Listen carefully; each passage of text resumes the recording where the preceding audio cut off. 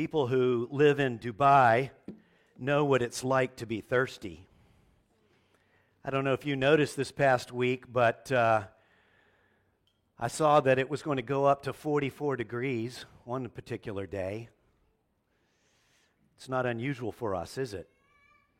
You all know that feeling in the afternoon, that wilting fatigue that comes over you, and maybe even a headache that sets in until you realize, I haven't had enough water today. And so you go and you get a big, tall glass of water. Maybe your preference is ice cold water. Maybe your preference is room temperature water. But whichever one it is, you start to drink it down, and you can actually feel the water start to saturate the cells of your body. I can feel it move throughout my body sometimes when I'm so thirsty. I guess it shouldn't surprise us then to know that 60% of our bodies are made up of water. 60%. And if we go without water for too long, we die. So it's no wonder that thirst is one way that Jesus described what all humans need and can only find in Him: a saving, sustaining relationship with God. Today we're going to read about Jesus' amazing promise that believing in Him creates a river of living water that flows continuously from inside a person who repents and believes in Him because of the life-giving Spirit that comes to dwell in him. He makes this plain to all the people in his hearing, and yet the opinions are divided about who he actually is. You may remember that different sections of John's Gospel take place during several of the different Jewish feasts or festivals that God commanded the Jews to celebrate throughout the year. And so, if you'll think back, chapter 2, which was the wedding at Cana, was during the Passover. Chapter 5 is an unnamed feast. Chapter 6 is the Passover again, and now we're in chapter 7. We're completing it today, and it takes place during what's called the Feast of Tabernacles, or the Feast of Booths. And of course, that was a feast that God had commanded the Israelites to celebrate every year, commemorating the season when God had 1,400 years before Jesus' lifetime rescued the Israelites from Egypt, brought them out into the desert on the way to the Promised Land, and there in the desert they lived in booths or shelters that they built with palm branches and other things they found there in the desert. It was a time when God led them by a pillar of fire at night, and He provided miraculous water from a rock to quench their thirsts. Now, at the beginning of chapter 7, Jesus has gone up to the feast secretly, but then He appears in the temple courts teaching in the middle of the feast time, and the crowds are divided in what they think about Him, but the leaders mostly hated Him so much that they wanted to kill Him. Jesus fearlessly tells them, all of the leaders, that they are breaking God's law regularly. They are misjudging God's law, and so they're misjudging Him, the lawgiver. And He tells all the people, you all don't know God. And so you don't know me, truly. Turn with me in your Bibles to John chapter 7. John chapter 7. And we're going to finish up the chapter today. We're going to begin in verse 32. John chapter 7, beginning with verse 32. If you don't have a Bible and you'd like one, you can raise your hand and one of our ushers will bring you a Bible. If you want to raise your hand, feel free to do that. That would be our gift to you if you need a Bible. We'd love for you to have that. John chapter 7, beginning with verse 32.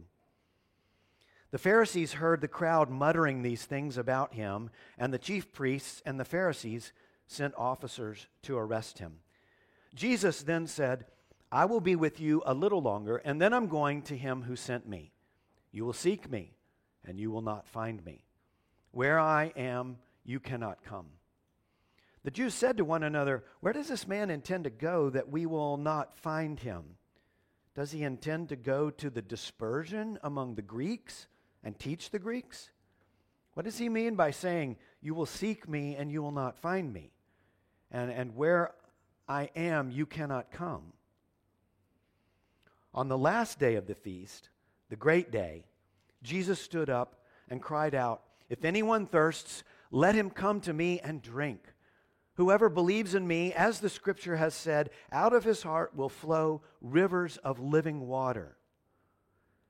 Now this he said about the Spirit, whom those who believed in him were to receive.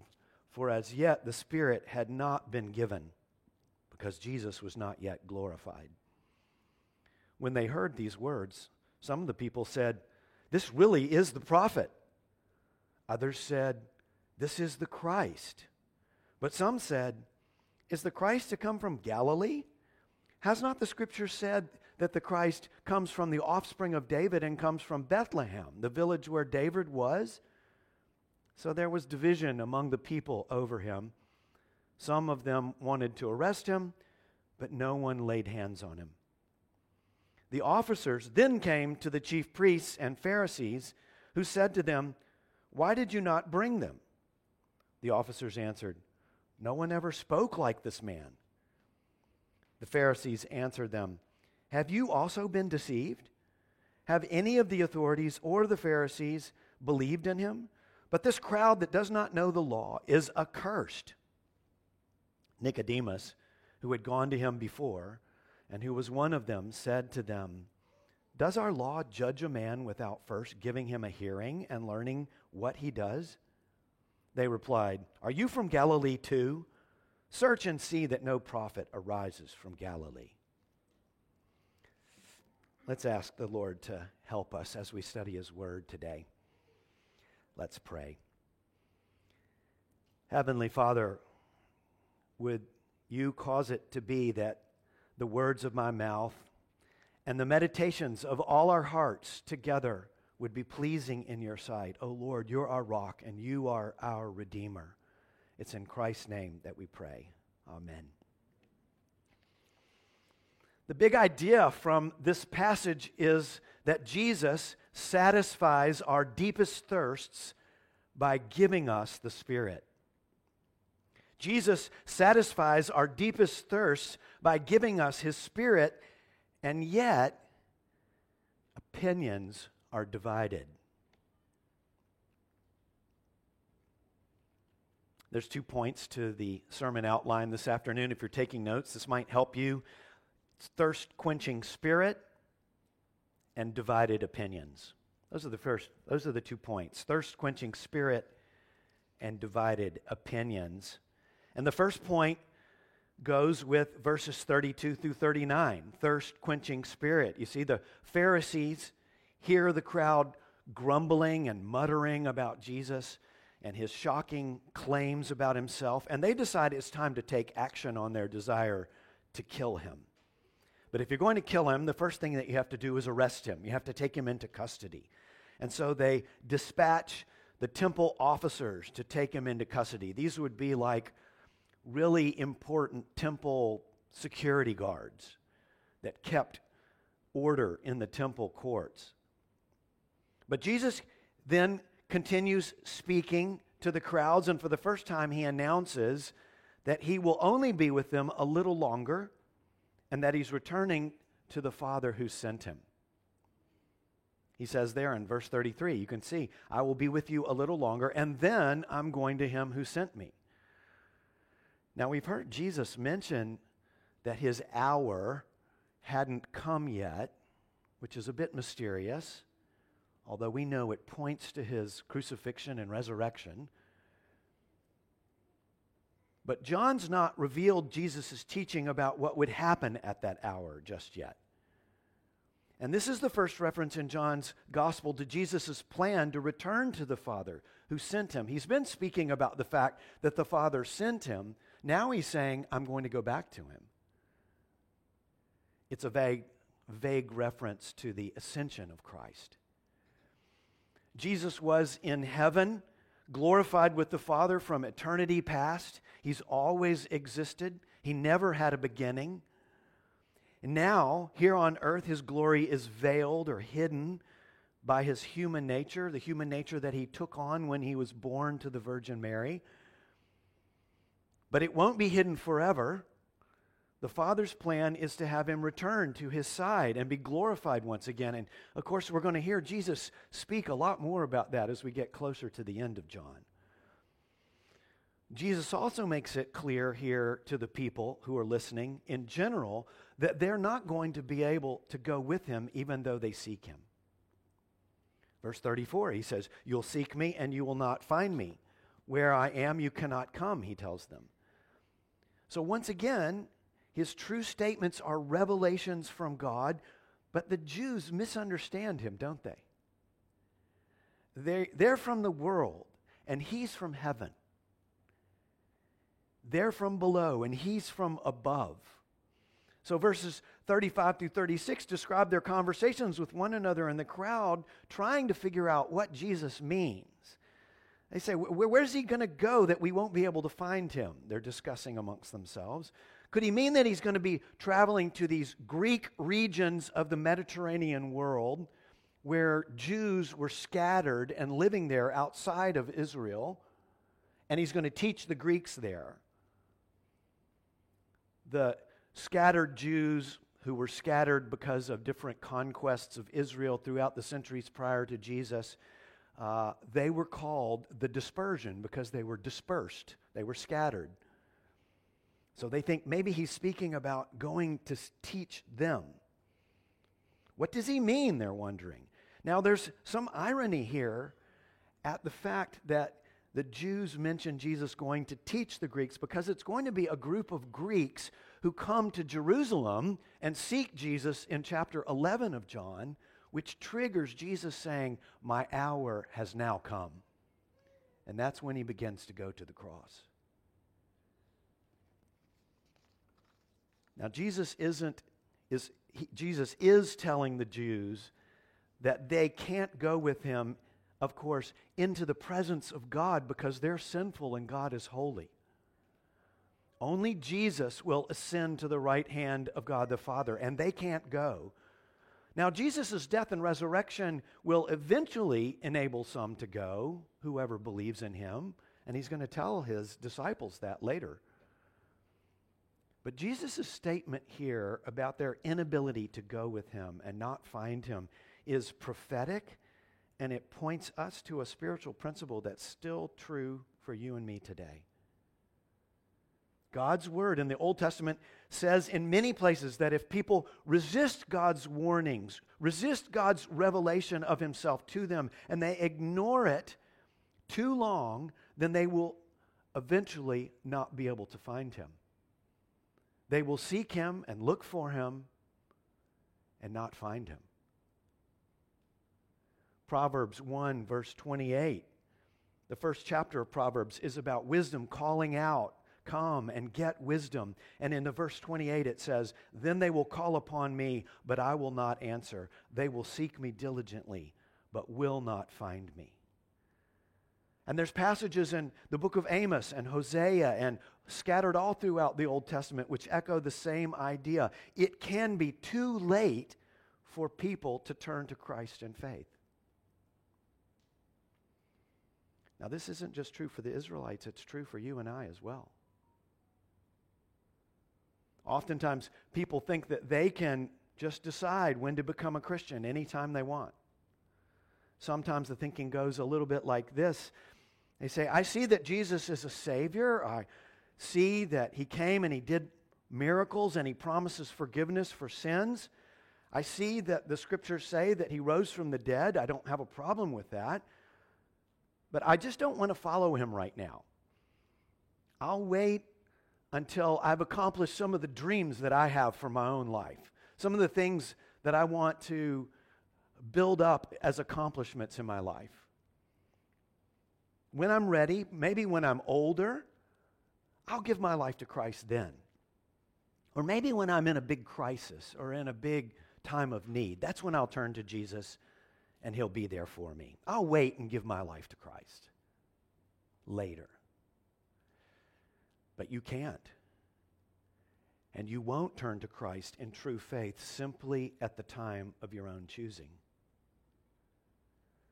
If you're not a Christian, I say this as a warning because I love you. We love you as a church. And we want you to know the truth of what Jesus says here. Don't think that you can put off giving your life to Christ and just do it anytime you want. If you sense your need for Him now, turn to Him in faith now. The song we sang together earlier says it best. It says, "Come ye weary, heavy laden, lost and ruined by the fall. If you tarry," and that means wait, postpone, delay. If you delay till you're better, you will never come at all.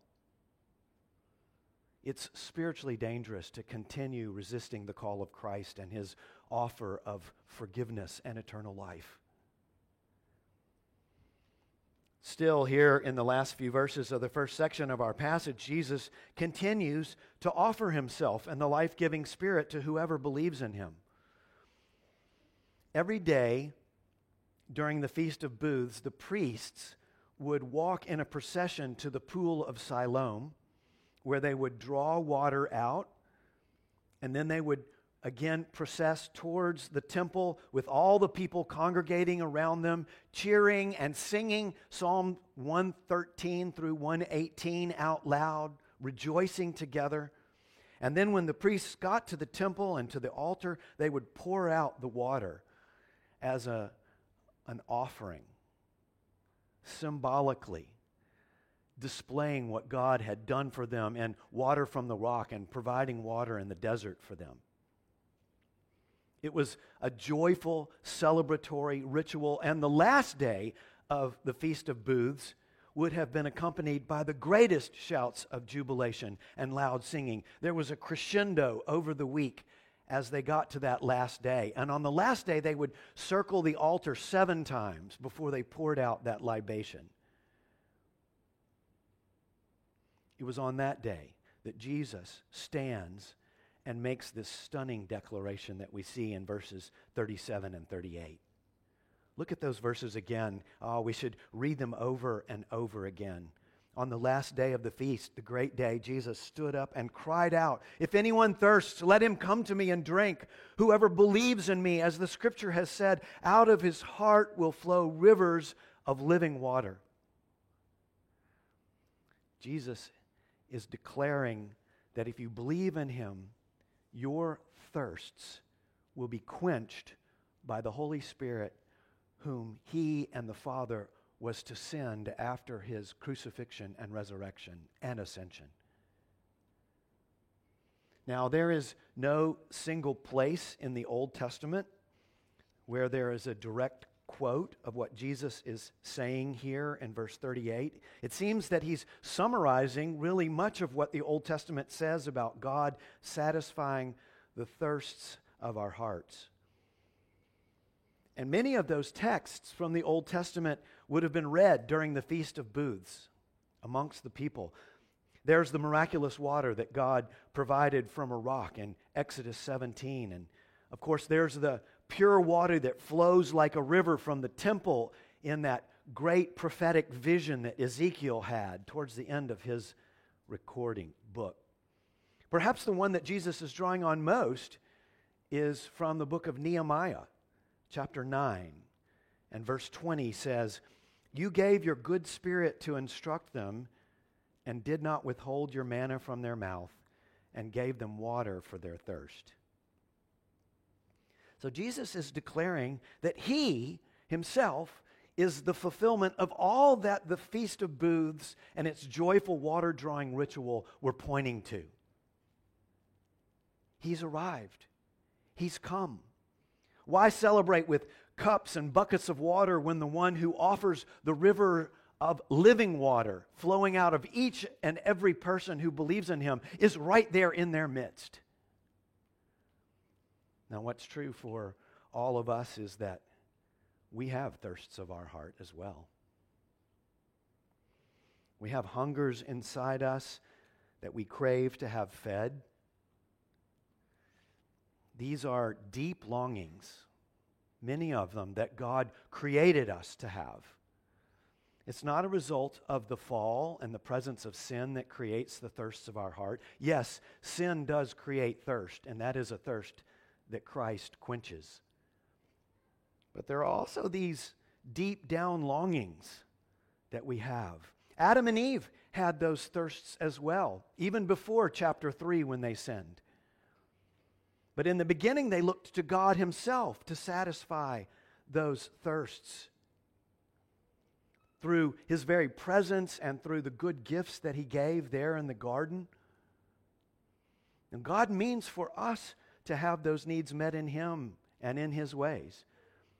Sin, on the other hand, is seeking to satisfy those thirsts in someone or something other than God, or other than God's good gifts experienced as he's designed them to be experienced. So think for just a moment. You have a thirst for love. Every single one of you wants to be loved. I want to be loved. But in our rebellion against God, we seek to satisfy that thirst for love by ignoring God's love for us, the most satisfying love, and instead we try to manipulate other people into giving us love by various means.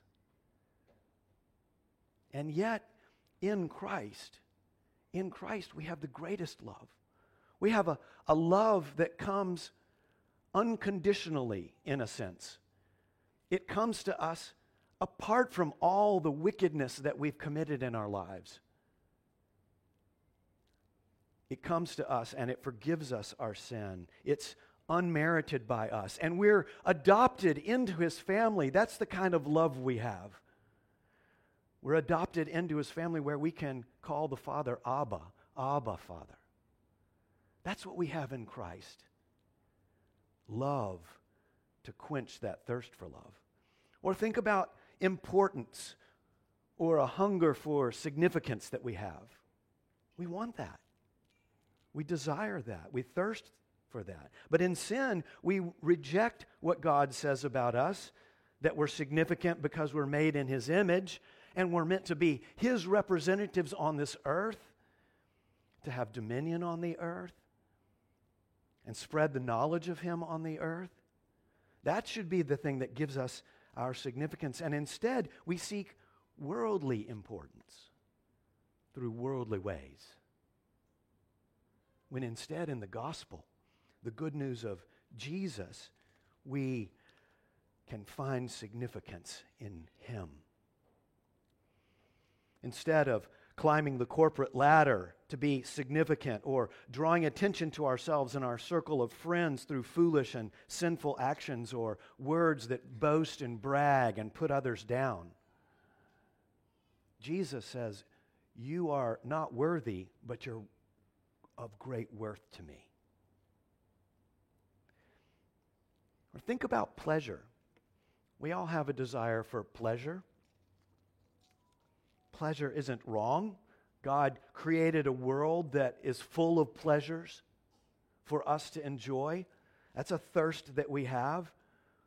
But we so often seek to satisfy that thirst in sinful ways. We might ignore responsibilities for work that we have, good work that God's given us. And instead we're idle and we simply and only seek comfort day in and day out. Or maybe we look for pleasure in sexual experiences outside of God's good design for sexual pleasure. And yet in the gospel we find the greatest pleasure. God promises us pleasures at his right hand, the scriptures say. Contentment, joy, pleasures that don't enslave us like the pleasures that sin brings, the pleasures of God that give life and freedom.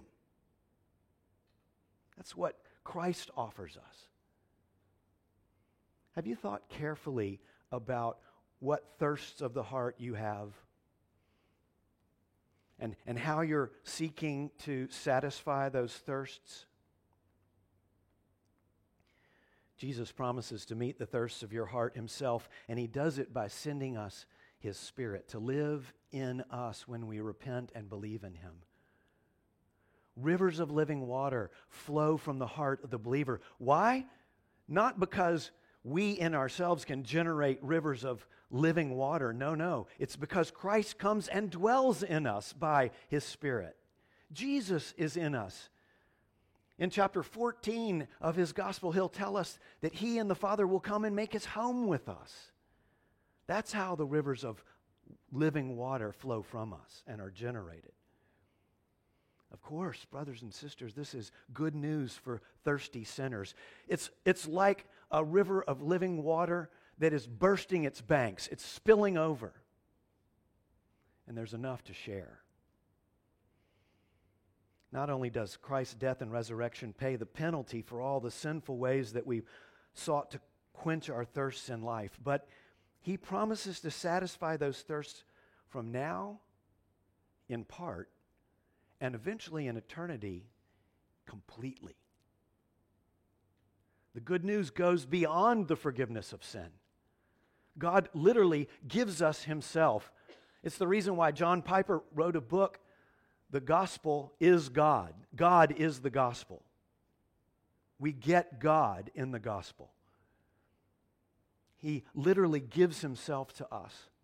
In him and his ways we discover the love and the significance and the pleasure that we so desperately want and long for. Christians experience it now in part through our union with Christ in the Spirit.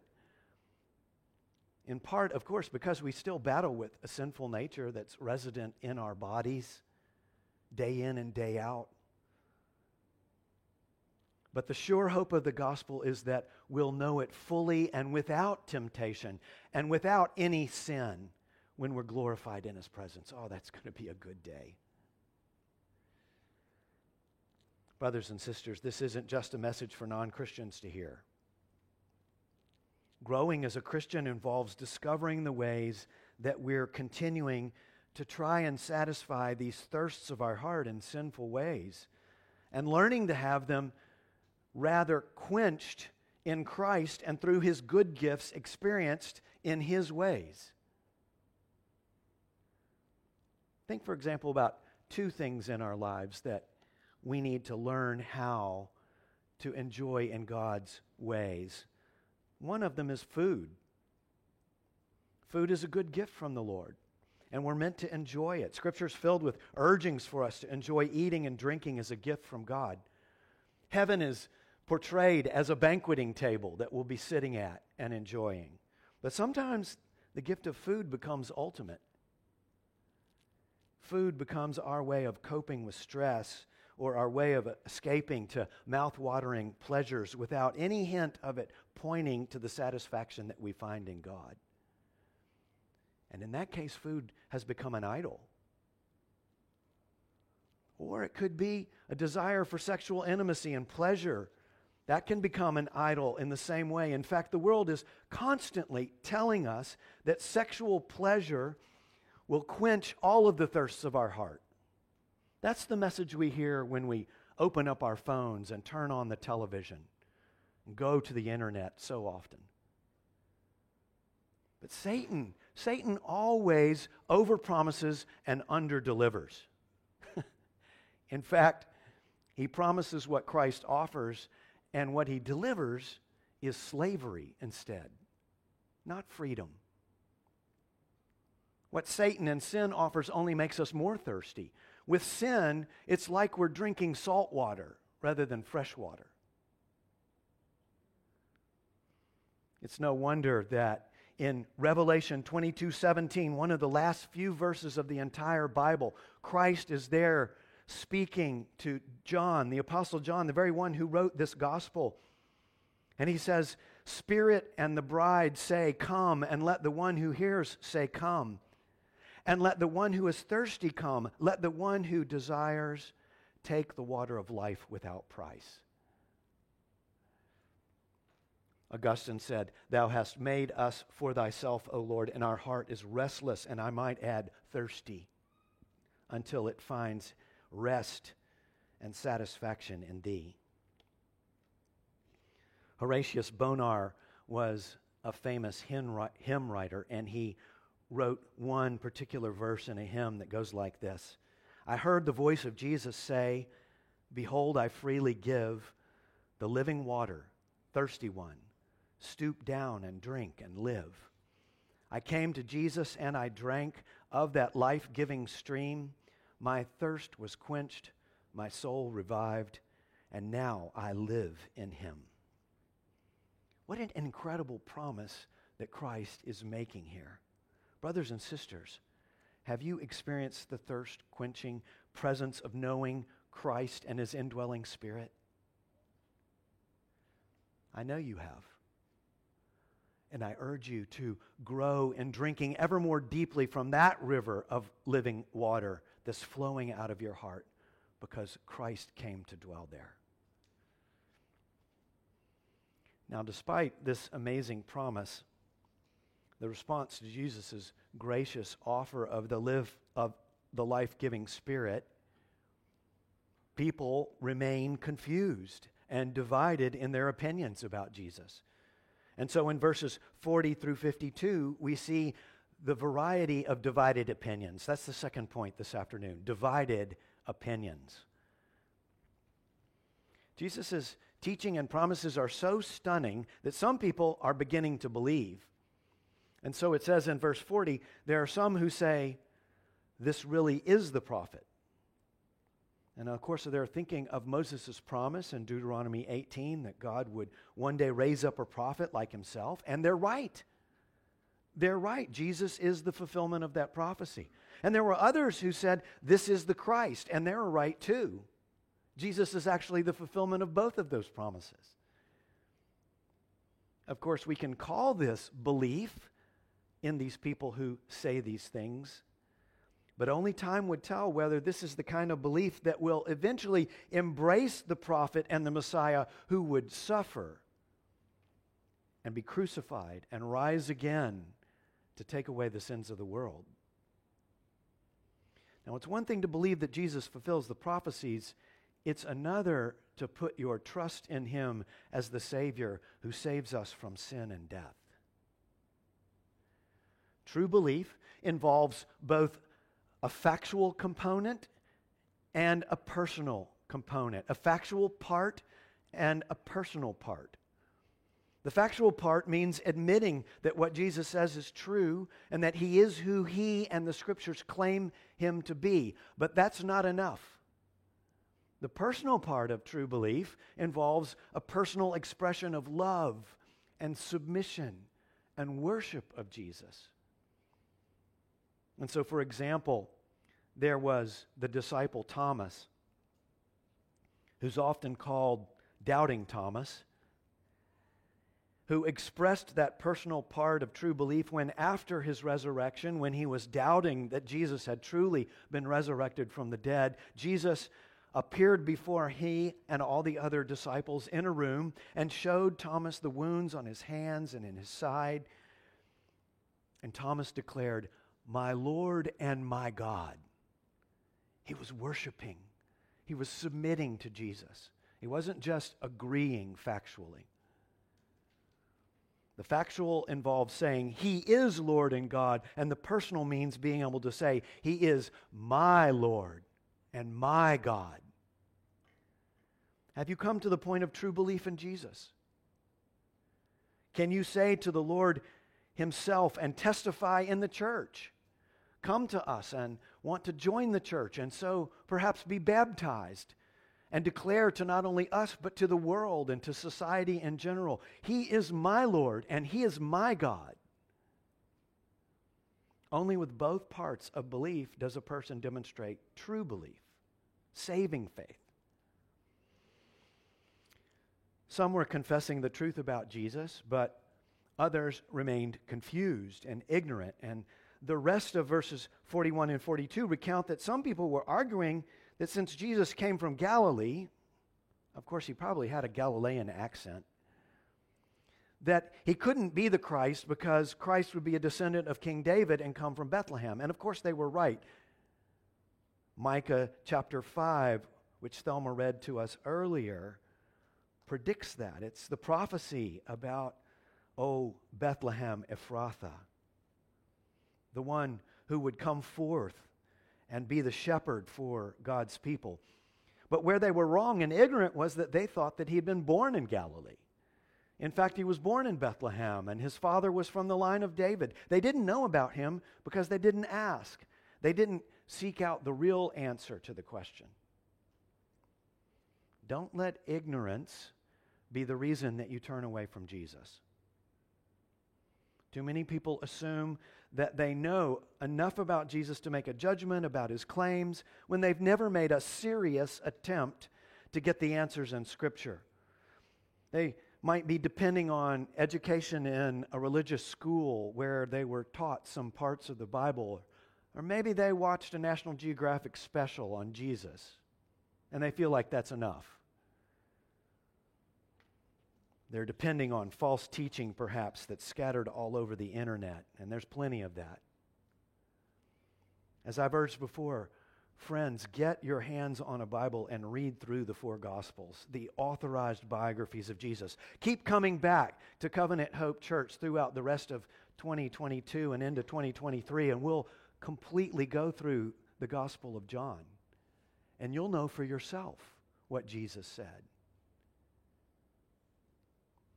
Our Muslim friends often teach that the idea of Jesus being the Messiah and God in human flesh was an idea that developed centuries after Jesus' life. But it's simply not true. Why else would Thomas say, "My Lord and my God"? And John's gospel was the last gospel to be written, and it was written when people who had heard Jesus teach and seen his miracles were still alive. One of the reasons that we study through entire books of the Bible in our sermon series here at Covenant Hope Church is to make sure that as a church we're exposing ourselves to all of God's Word. All of it is useful for us as we grow in the love and knowledge of God. We want to be well informed and not ignorant about God's revelation to us. The more good expositional preaching that you sit under, the more your knowledge of all that God's Word teaches is going to grow. You'll take it in. Think about it throughout the week. Pray over it when you go for a devotional or a quiet time. And God's Spirit will cause it to be lodged in your heart and your mind. Ignorance will be replaced with true biblical knowledge. Believe the gospel accounts and not the false rumors about Jesus. It's spelled out for us here in verse 43 that there was division among the people. Division was even forming amongst the religious leaders, then it begins to tell us, most of whom who wanted to kill him.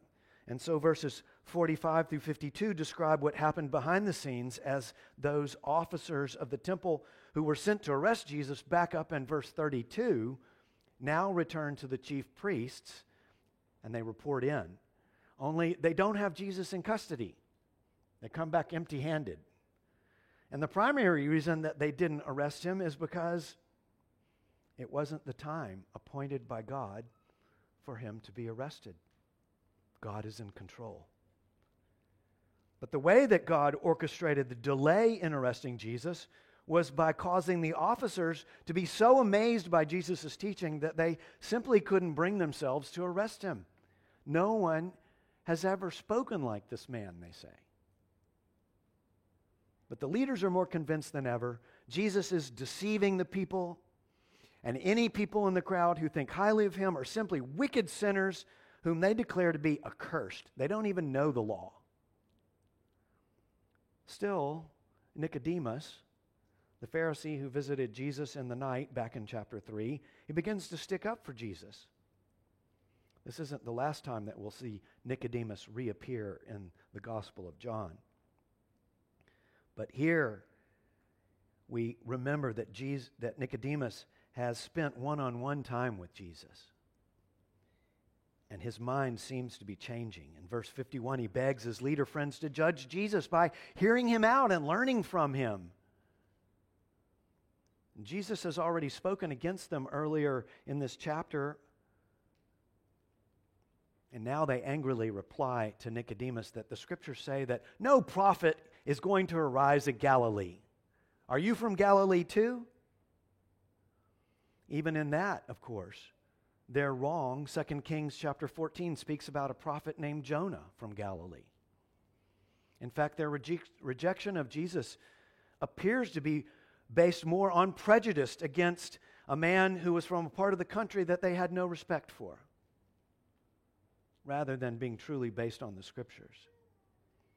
But all of this only goes to show that they don't believe in Jesus because they don't want to believe in Jesus. Jesus' crystal clear promise that He's going to leave to return to the Father and then send the thirst-quenching Spirit to whoever believes in Him is contrasted with the divided opinions about Him among the crowds and the leaders. And John's true statements, then, we can think back to in chapter 1 should be ringing in our ears. Do you remember them? He was in the world, and the world was made through Him, and yet the world did not know Him. He came to His own, and His own people did not receive Him. But to all who did receive Him, who believed in His name, He gave the right to become children of God. The children of God have the life of God bursting forth from them like a river of life. We have access to the water of the Spirit which satisfies every thirst that we have. And today, through this invitation, which still stands, some are coming to Him to drink these waters of living water. Today, in different places all around the world, literally, people will turn in faith to the Lord Jesus Christ. People will be born again all around this planet today because this gospel is being preached. While others turn away out of willful ignorance and an unwillingness to believe. What about you? Let's turn to Him in prayer now. Heavenly Father, we praise You. We praise You that You sent Jesus into the world. We praise You that You brought Him back to Yourself and that He's glorified now at Your right hand. We praise You that You've sent the Spirit who dwells in us who've repented and believed in You. That river of life, that river of living waters is flowing out of us. Oh, we praise You for this gift of salvation and sustenance, Lord. It's in Christ's name that we pray. Amen. The last song that we're singing today speaks about God the Father and God the Son and God the Spirit. It's on page 14, if you'll turn with me in your bulletins. About the Spirit, in the third verse, it says, "All praise to Him whose power imparts the love of God within our hearts, the Spirit of all truth and peace, the fount of joy and holiness." Let's stand and sing together. Please stand with me.